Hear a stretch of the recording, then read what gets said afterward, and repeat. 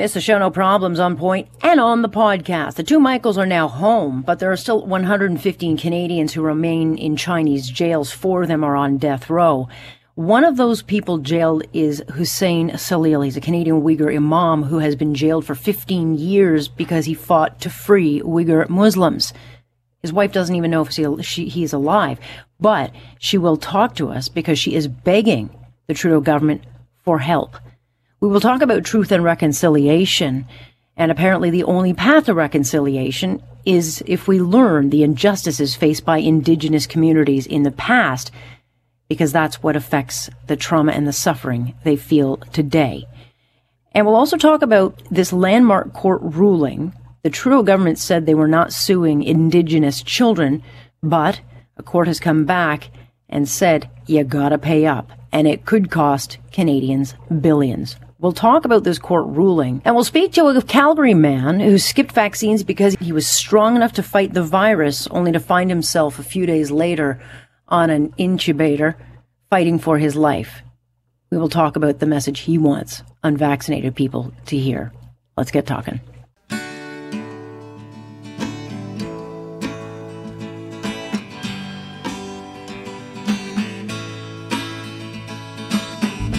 This is On Point with Alex Pearson on Global News Radio.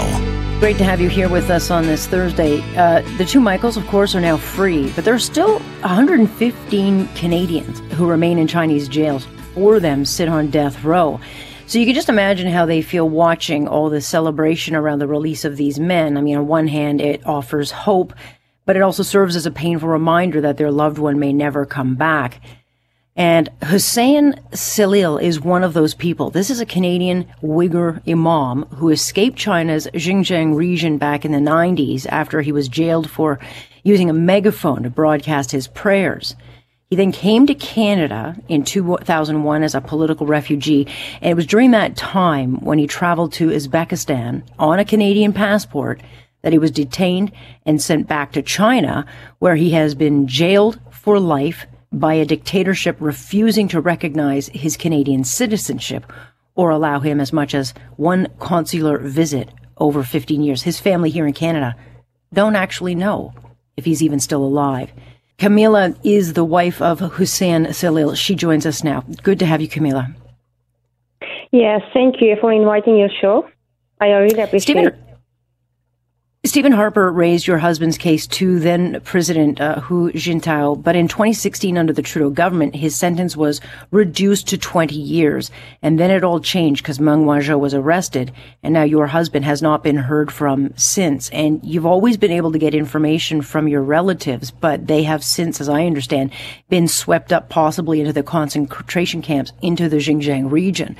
Mm-hmm. So how are you able to find out any information on him? Oh yeah.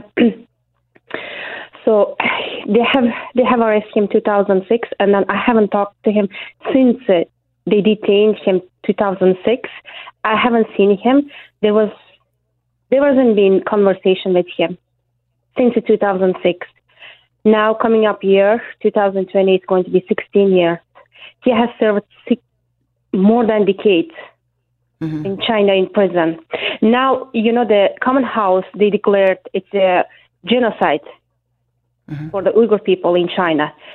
So if they have declared genocide, why they are letting the Hussein Salil still in China in prison, he's a Canadian citizen? What has it been like for you? The Michaels release, obviously very high profile, but what's it been like for you to see that release, knowing full well that your husband either might not be alone or may never get released? Yeah, it's amazing news, for the Canada. When I read the news during the weekend, I'm amused, it is amazing. It's perfect news for Canada. But on the other hand, I was strongly disappointed. I was really angry, mad. Still, my madness didn't go, I'm still mad, angry.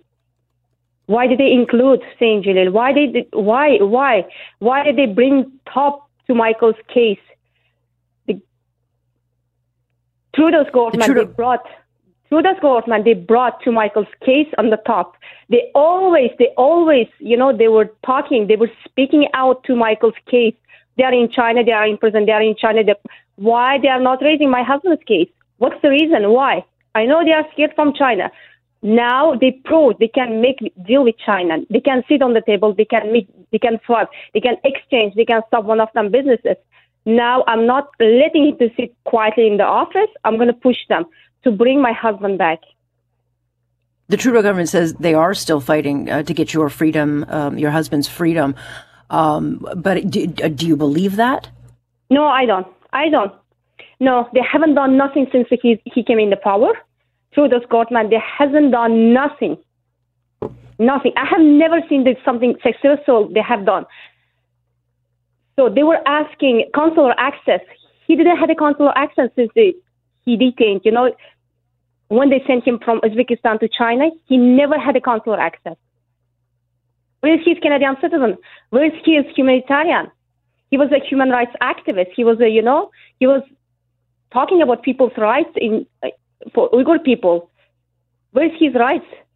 He was traveling with Canadian passport, and then we got visa for Canadian passport.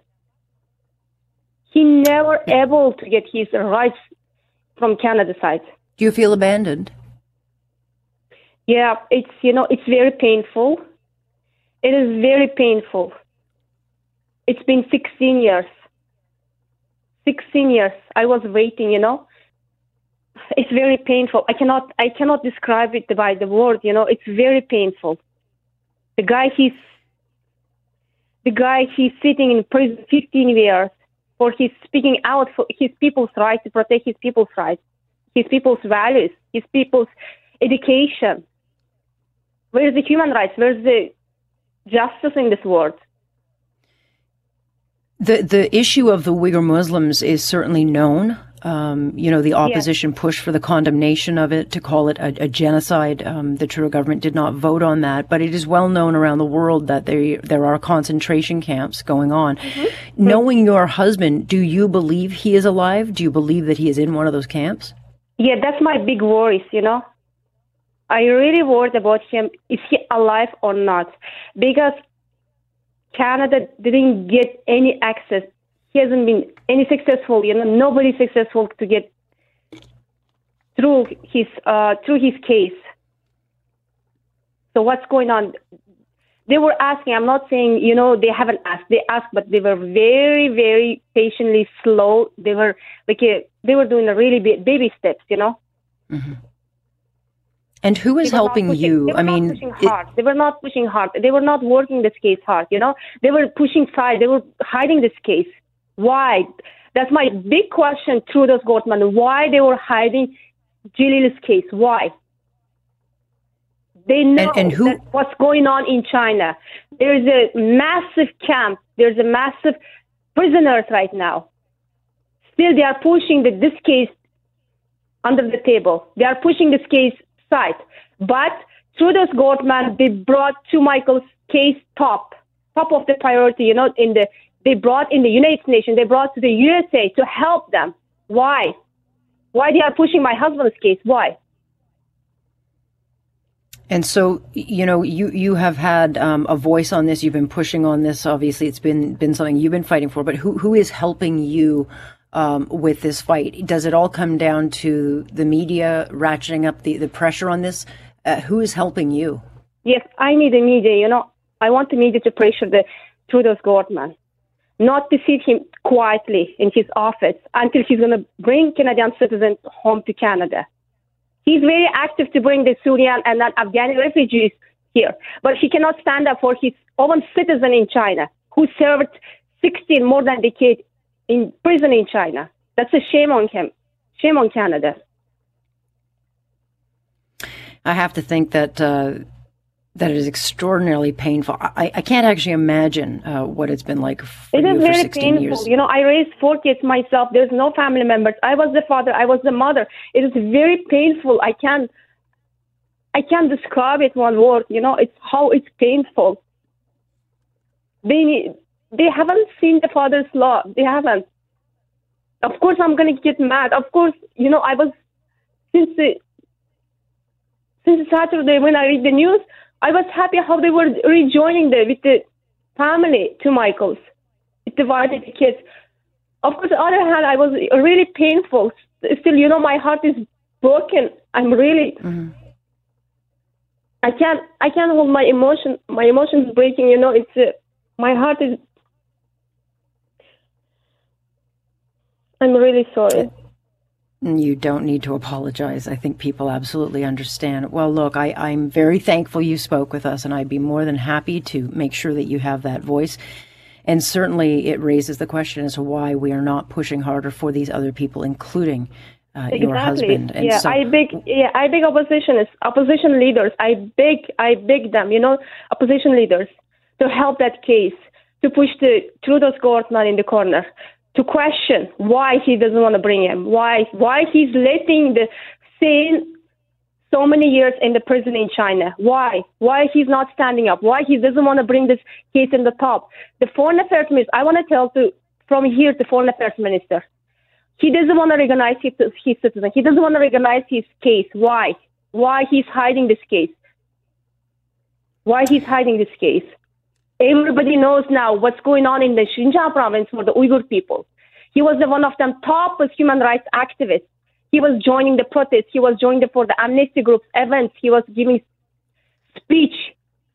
He was, he was very free in Canada, and then he was giving very speech freedom, protect his people's rights. Well, it's no question about it. It is a headline that should not go away. It is a story that should not go away. And certainly your husband's name should not go away. And we'll continue talking about it. Camille, I really appreciate you joining us today. Okay, thank you. Thank you for calling me. Thank you. That is Camilla Salil, whose husband is in a Chinese jail. Hussein, human rights activist, fighting for the Uyghur Muslims. And again, no one's heard about him. No consular services for him. And why is there no outrage about it? We'll continue talking about this. I'm Alex Pearson here on Point on Global News Radio.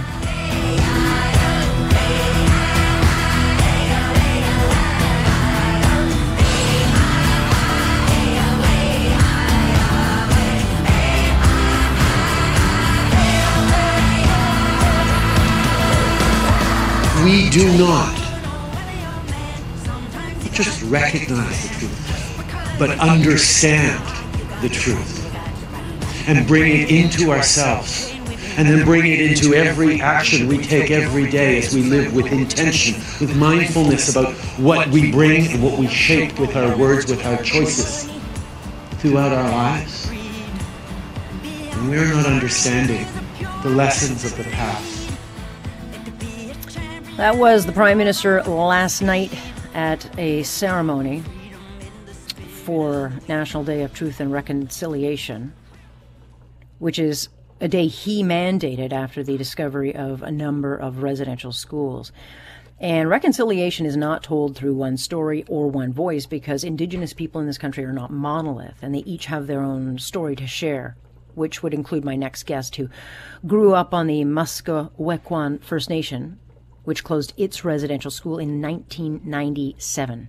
So that is not long ago.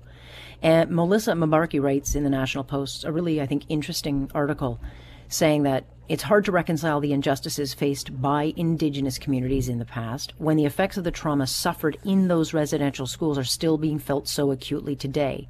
And that until we do understand it, we won't understand why so many Indigenous people live in poverty, suffer the highest addiction and suicide rates, and make up the highest prison rates in Canadian jails. That comment there really stuck with me, because I had not ever made the connection before, and I don't think a lot of Canadians would, because we're all starting to learn a lot of our history with Indigenous peoples right now. Melissa Mabarki joining me now. She's a policy analyst and outreach coordinator, Indigenous Policy Program at the Macdonald-Laurier Institute, also a member of the Treaty 4 Nation in Saskatchewan. Melissa, always a pleasure to have you. Thanks for having me today. You yourself are connected to residential schools. There was one on your reserve, and your best friend went to a residential school, and you refer to her in a writing column that you wrote as number 52, because that was the number pinned to her uniform. And together you would plot her escape from the school, which eventually she got. But what you would also experience were missing kids, the runaways from the school, the suicides. I mean, these were all things that were part of your life. Is there anyone in our Indigenous communities who is not linked somehow to these schools? Today, there is no one. I mean, everybody is a descendant of these schools, whether your grandparents, your parents. I mean, everyone has been affected by this tragedy. My entire community. I mean, right now, we have many surviving members in my community. And if you think about it, probably every reserve in Canada has a survivor or a descendant of a survivor. And that's a pretty sad statistic. It really is. I mean, you've got a piece in the National Post, which I urge my listeners to listen to. It resonated with me because it didn't dawn on me of this direct link between the destruction caused by these schools and how it fueled destruction generation to generation, with kids either going into foster homes or jails or to the streets or, having addiction issues. And that's because there was absolutely no support or transition in place. I mean, the schools closed and it was like, off you go, deal with it yourselves to pick up the pieces. That's exactly how it worked. I mean, the kids left these schools and were basically left to fend for themselves. They had absolutely no life skills. They had no parents in their life, so they were left to make it as best as they could. And what we're seeing is, the trauma and the effect from that. People, they've lost generations of teachings, and it definitely shows in my community. I mean, very few people continue in the traditional way. And I was fortunate enough, because my grandfather taught us. Mm-hmm. So, there's some good stories out there, but many of them are pretty tragic. And that's one of the things I grew up seeing was just constant death and horrors that, no person should ever see in this lifetime. I mean, it just became a normal part of life. If that, sounds weird, it just was in any reserve. It was just accepted. There are things that people will do today. Some will wear a T-shirt. There'll be lots of what some people call slacktivism. I mean, you can lower a flag, you can do the T-shirt, or you can give a speech. Those things are the easy things. It's really the action that will bring the reconciliation. Do you believe, and I know that you don't speak for all Indigenous groups in this country, but is there a feeling that action will be taken, that this is going to start to heal? Because this was not an issue in the election. It was barely discussed. And I'm wondering how seriously those in Indigenous communities feel that this is being taken.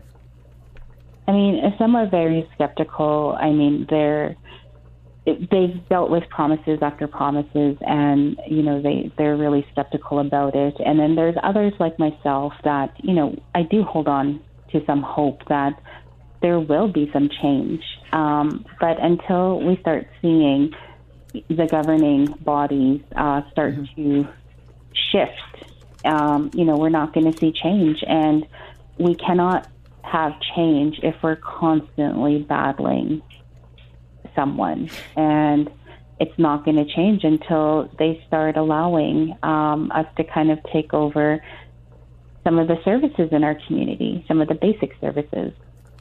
Right. Yeah, and it's not going to be overnight. So anybody looking for this thing to be, wrapped up with a bow in a few months, no, it's going to take 50, 60 years to finally get to a place, I think, of healing. Can you give me a reaction to the federal court's rejection of the Trudeau government's appeals? I mean, the Trudeau government has been in court for the last 5-ish years, spent $100 million to fight the compensation and basic services for Indigenous kids and survivors of residential schools. I don't know what their decision is going to be. The Indigenous minister was asked, will you pay the compensation? Or are you going to fight this? And they're reviewing it. They can either appeal this to the Supreme Court or they can pay it out. If they take this court battle further, I would think that would stop reconciliation. It definitely would. And we're definitely anticipating another appeal in this decision. We know that it's not going to be something they're just going to hand over and, not fight us for. And when you look at the items that they are fighting us for, they're actually pretty minute. We're asking, why are Indigenous children discriminated against? What's the difference between an Indigenous child on reserve versus off reserve? And it's stuff like this that's holding this up unnecessarily, and it just seems really trivial, but it's what they're willing to pay $100 million for, and I just don't understand why. Yeah, when you think of what could have been done with that money, the services or the water or things that could have been invested into communities, it's just baffling, especially from this government, which staked its brand on truth and reconciliation. I want to get your thoughts, if you have any, on the Prime Minister not being here. He went to Tofino for a holiday, according to the Prime Minister's office, to surf for a few days. Does it matter that he's not here today? It is very disappointing and actually kind of angering because we have this holiday. Even as an Indigenous person, we didn't really know what to expect. We knew there was going to be some events, and we knew that, there was going to be some gatherings, but I don't think we expected him to go surfing. I think that was kind of like the last thing that we were anticipating from him. And from my point of view, it is very disappointing, and it's almost like a slap in the face because, it just shows how little respect he has for this day. And, he could have made an appearance this morning somewhere and visited survivors and visited a community. It takes an hour out of your time, but he's on vacation. And I just have no words. I really don't. Yeah, the optics are not great. Nonetheless, Melissa, always appreciate you coming on and giving us your time, and very much appreciate the discussion. Thank you. Thanks for having me back. That is Melissa Mobarkey. And if you want to read a terrific insight into how reconciliation can be reached, she has written a really good article in the National Post, so you can find it there. When we come back, we're going to talk about this landmark ruling. It's a very big court ruling. It is a very complex issue. But what it means is that the Trudeau government now has to make a choice. Either it pays out billions in compensation, or it decides to fight this at the Supreme Court level, which doesn't exactly help with reconciliation. We'll dive into that in just a second. Stay with us, Alex Pearson on Point, and this is Global News Radio.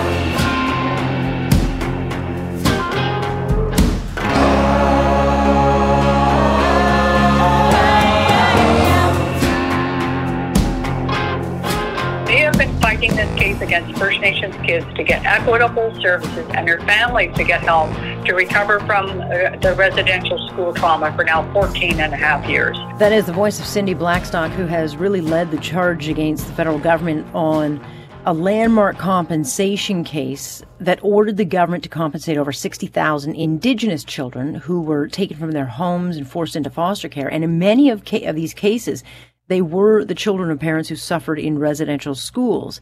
And these kids were failed basic health care necessities, proper care, and protection from neglect and abuse.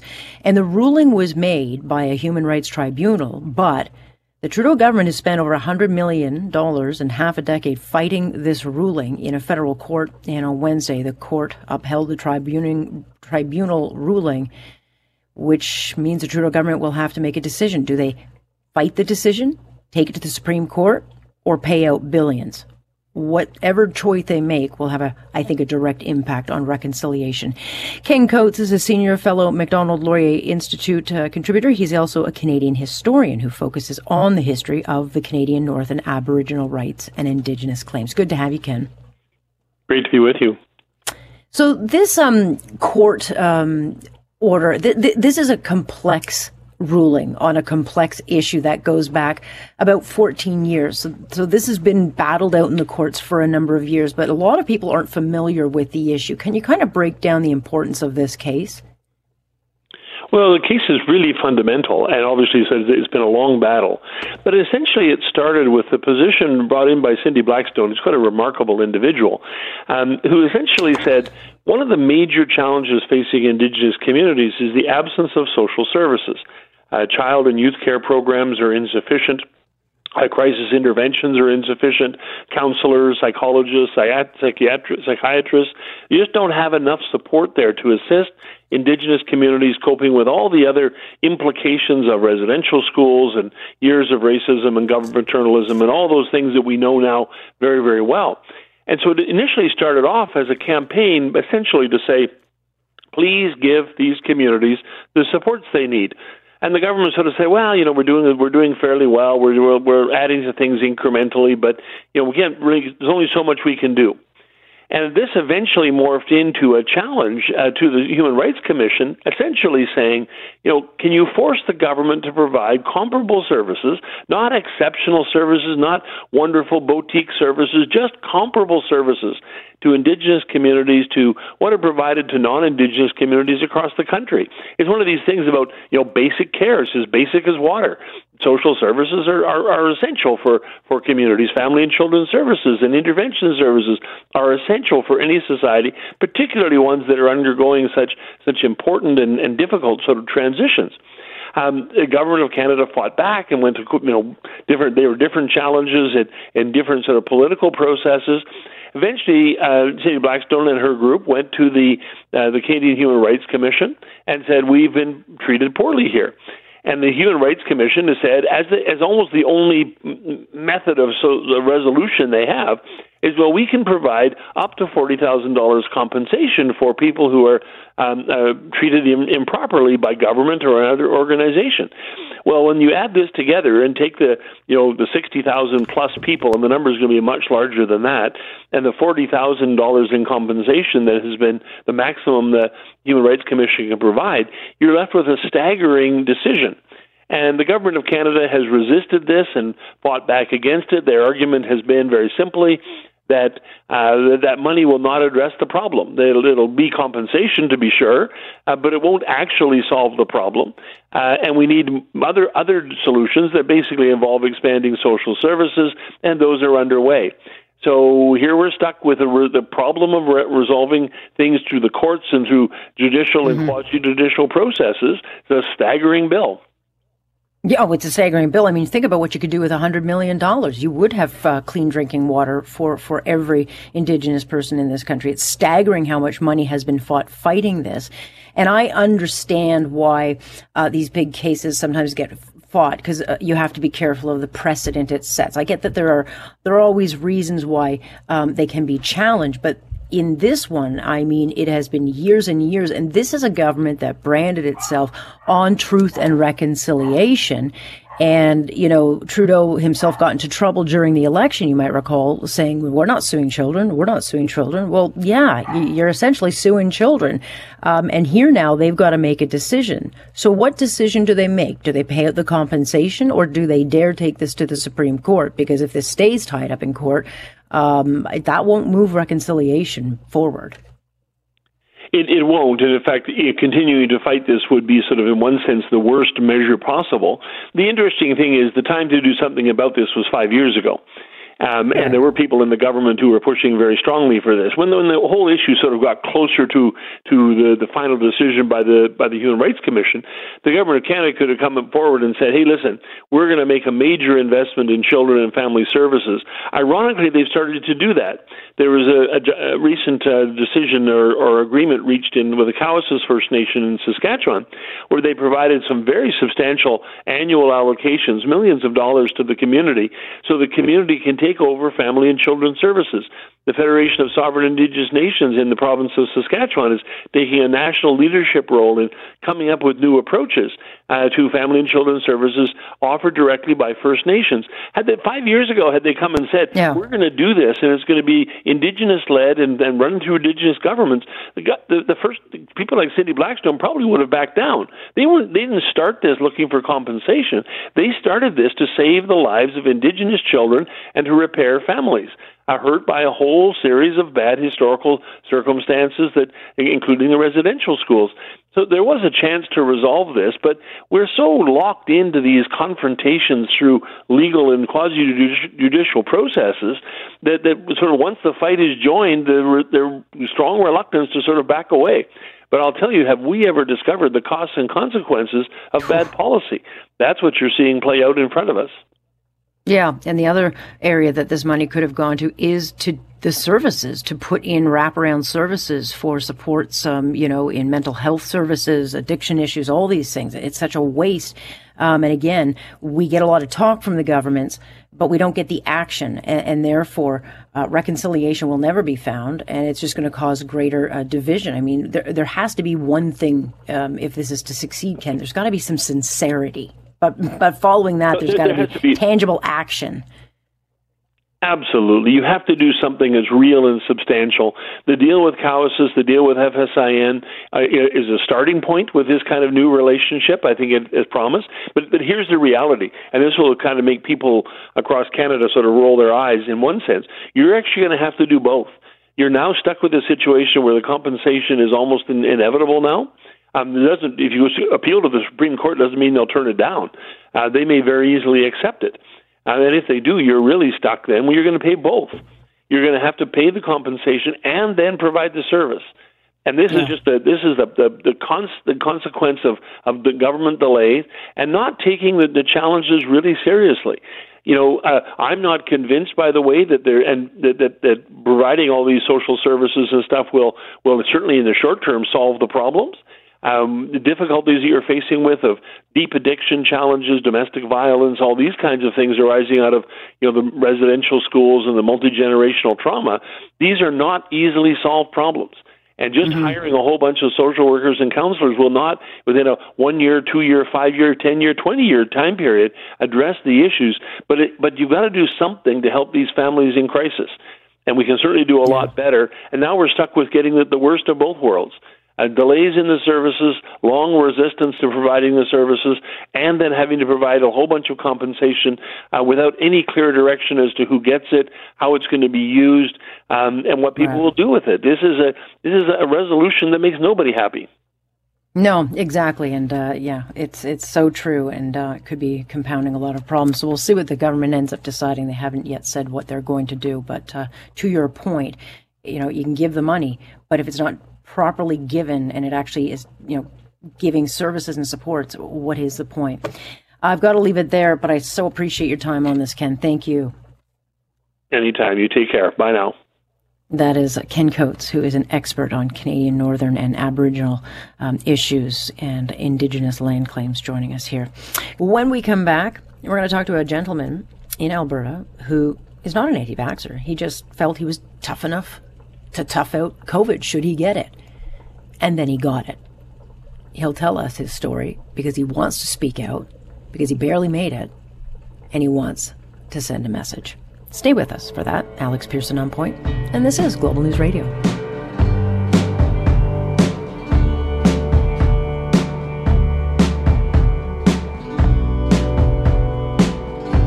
This is one of those stories for the unvaccinated, because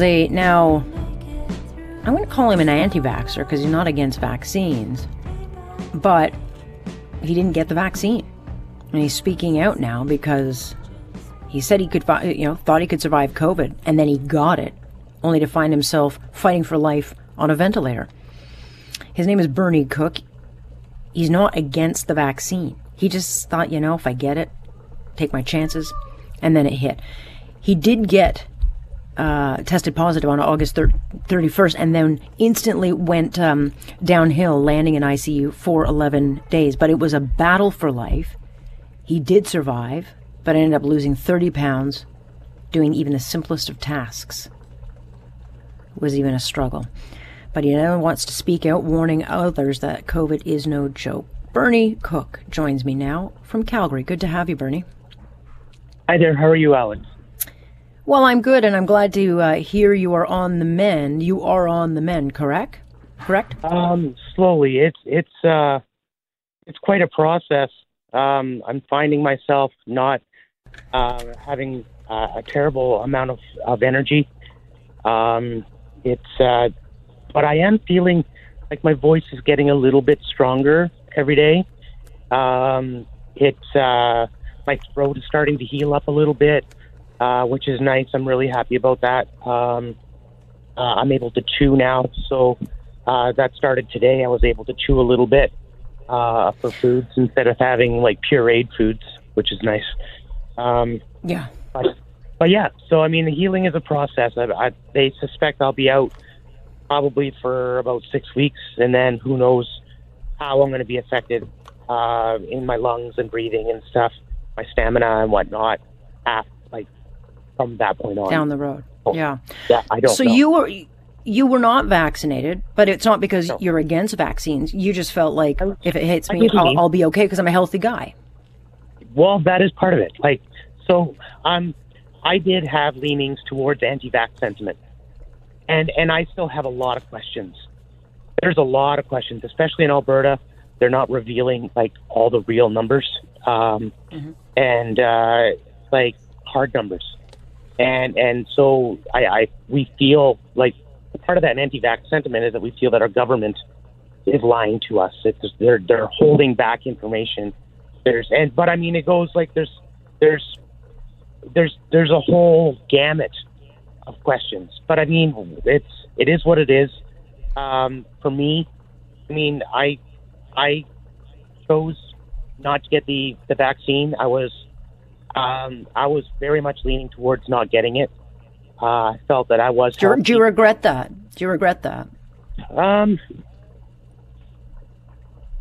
I don't know.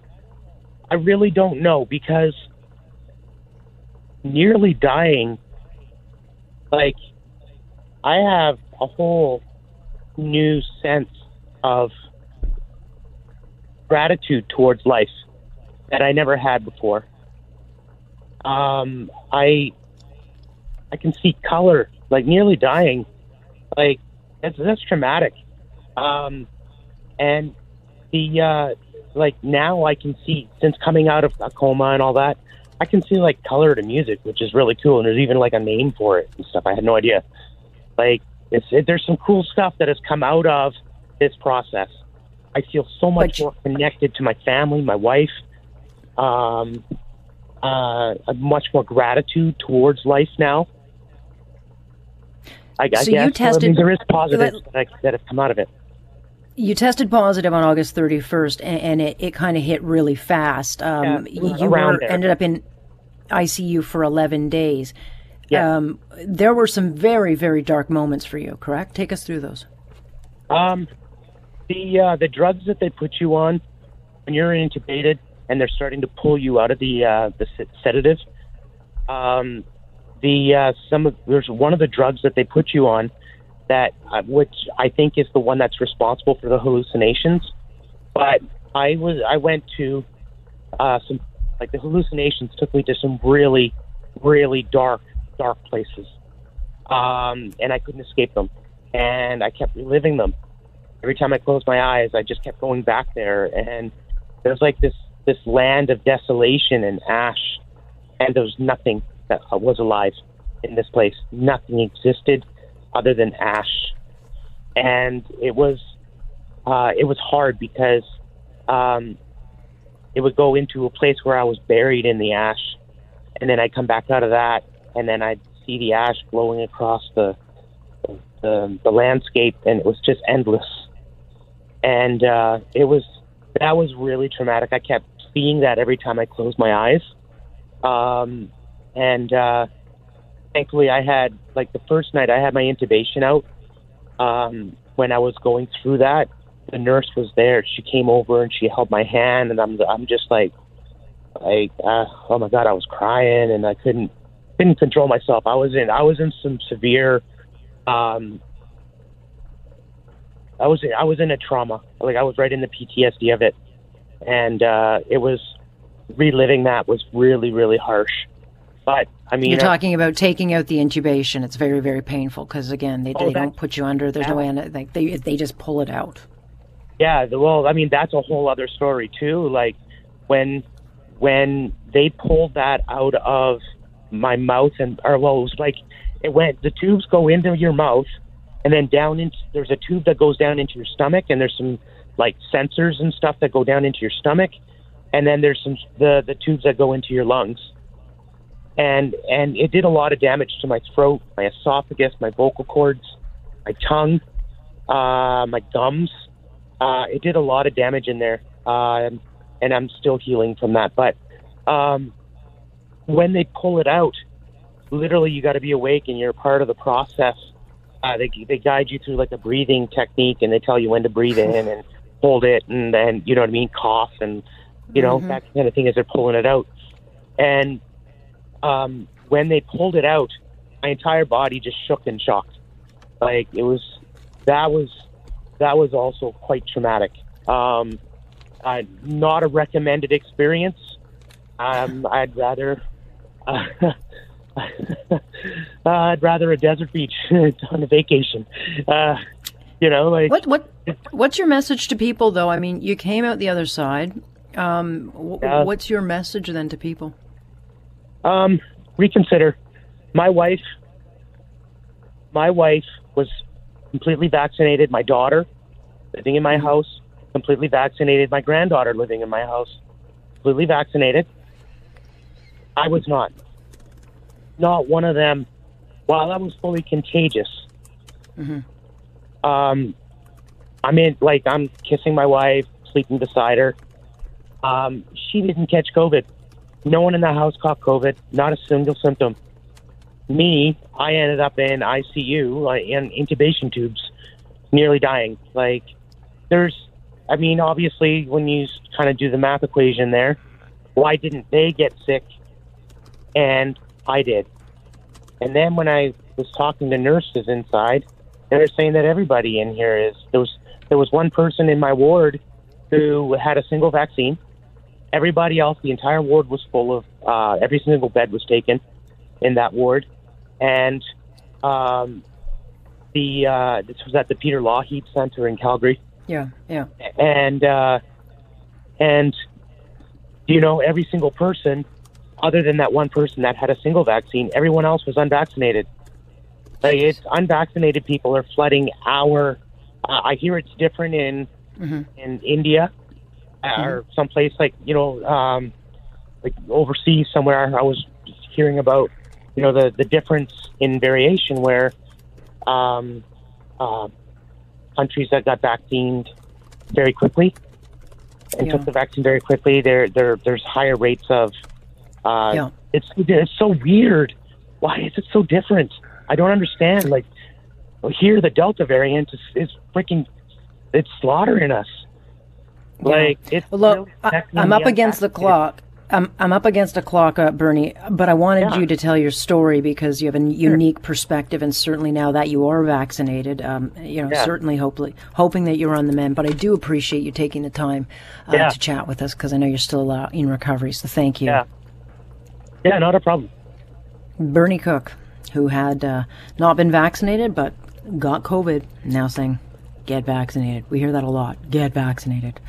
Thank you for listening. Of course, you can join us live Monday through Friday starting 6:30 sharp. I'm Alex Pearson on Point. This is Global News Radio.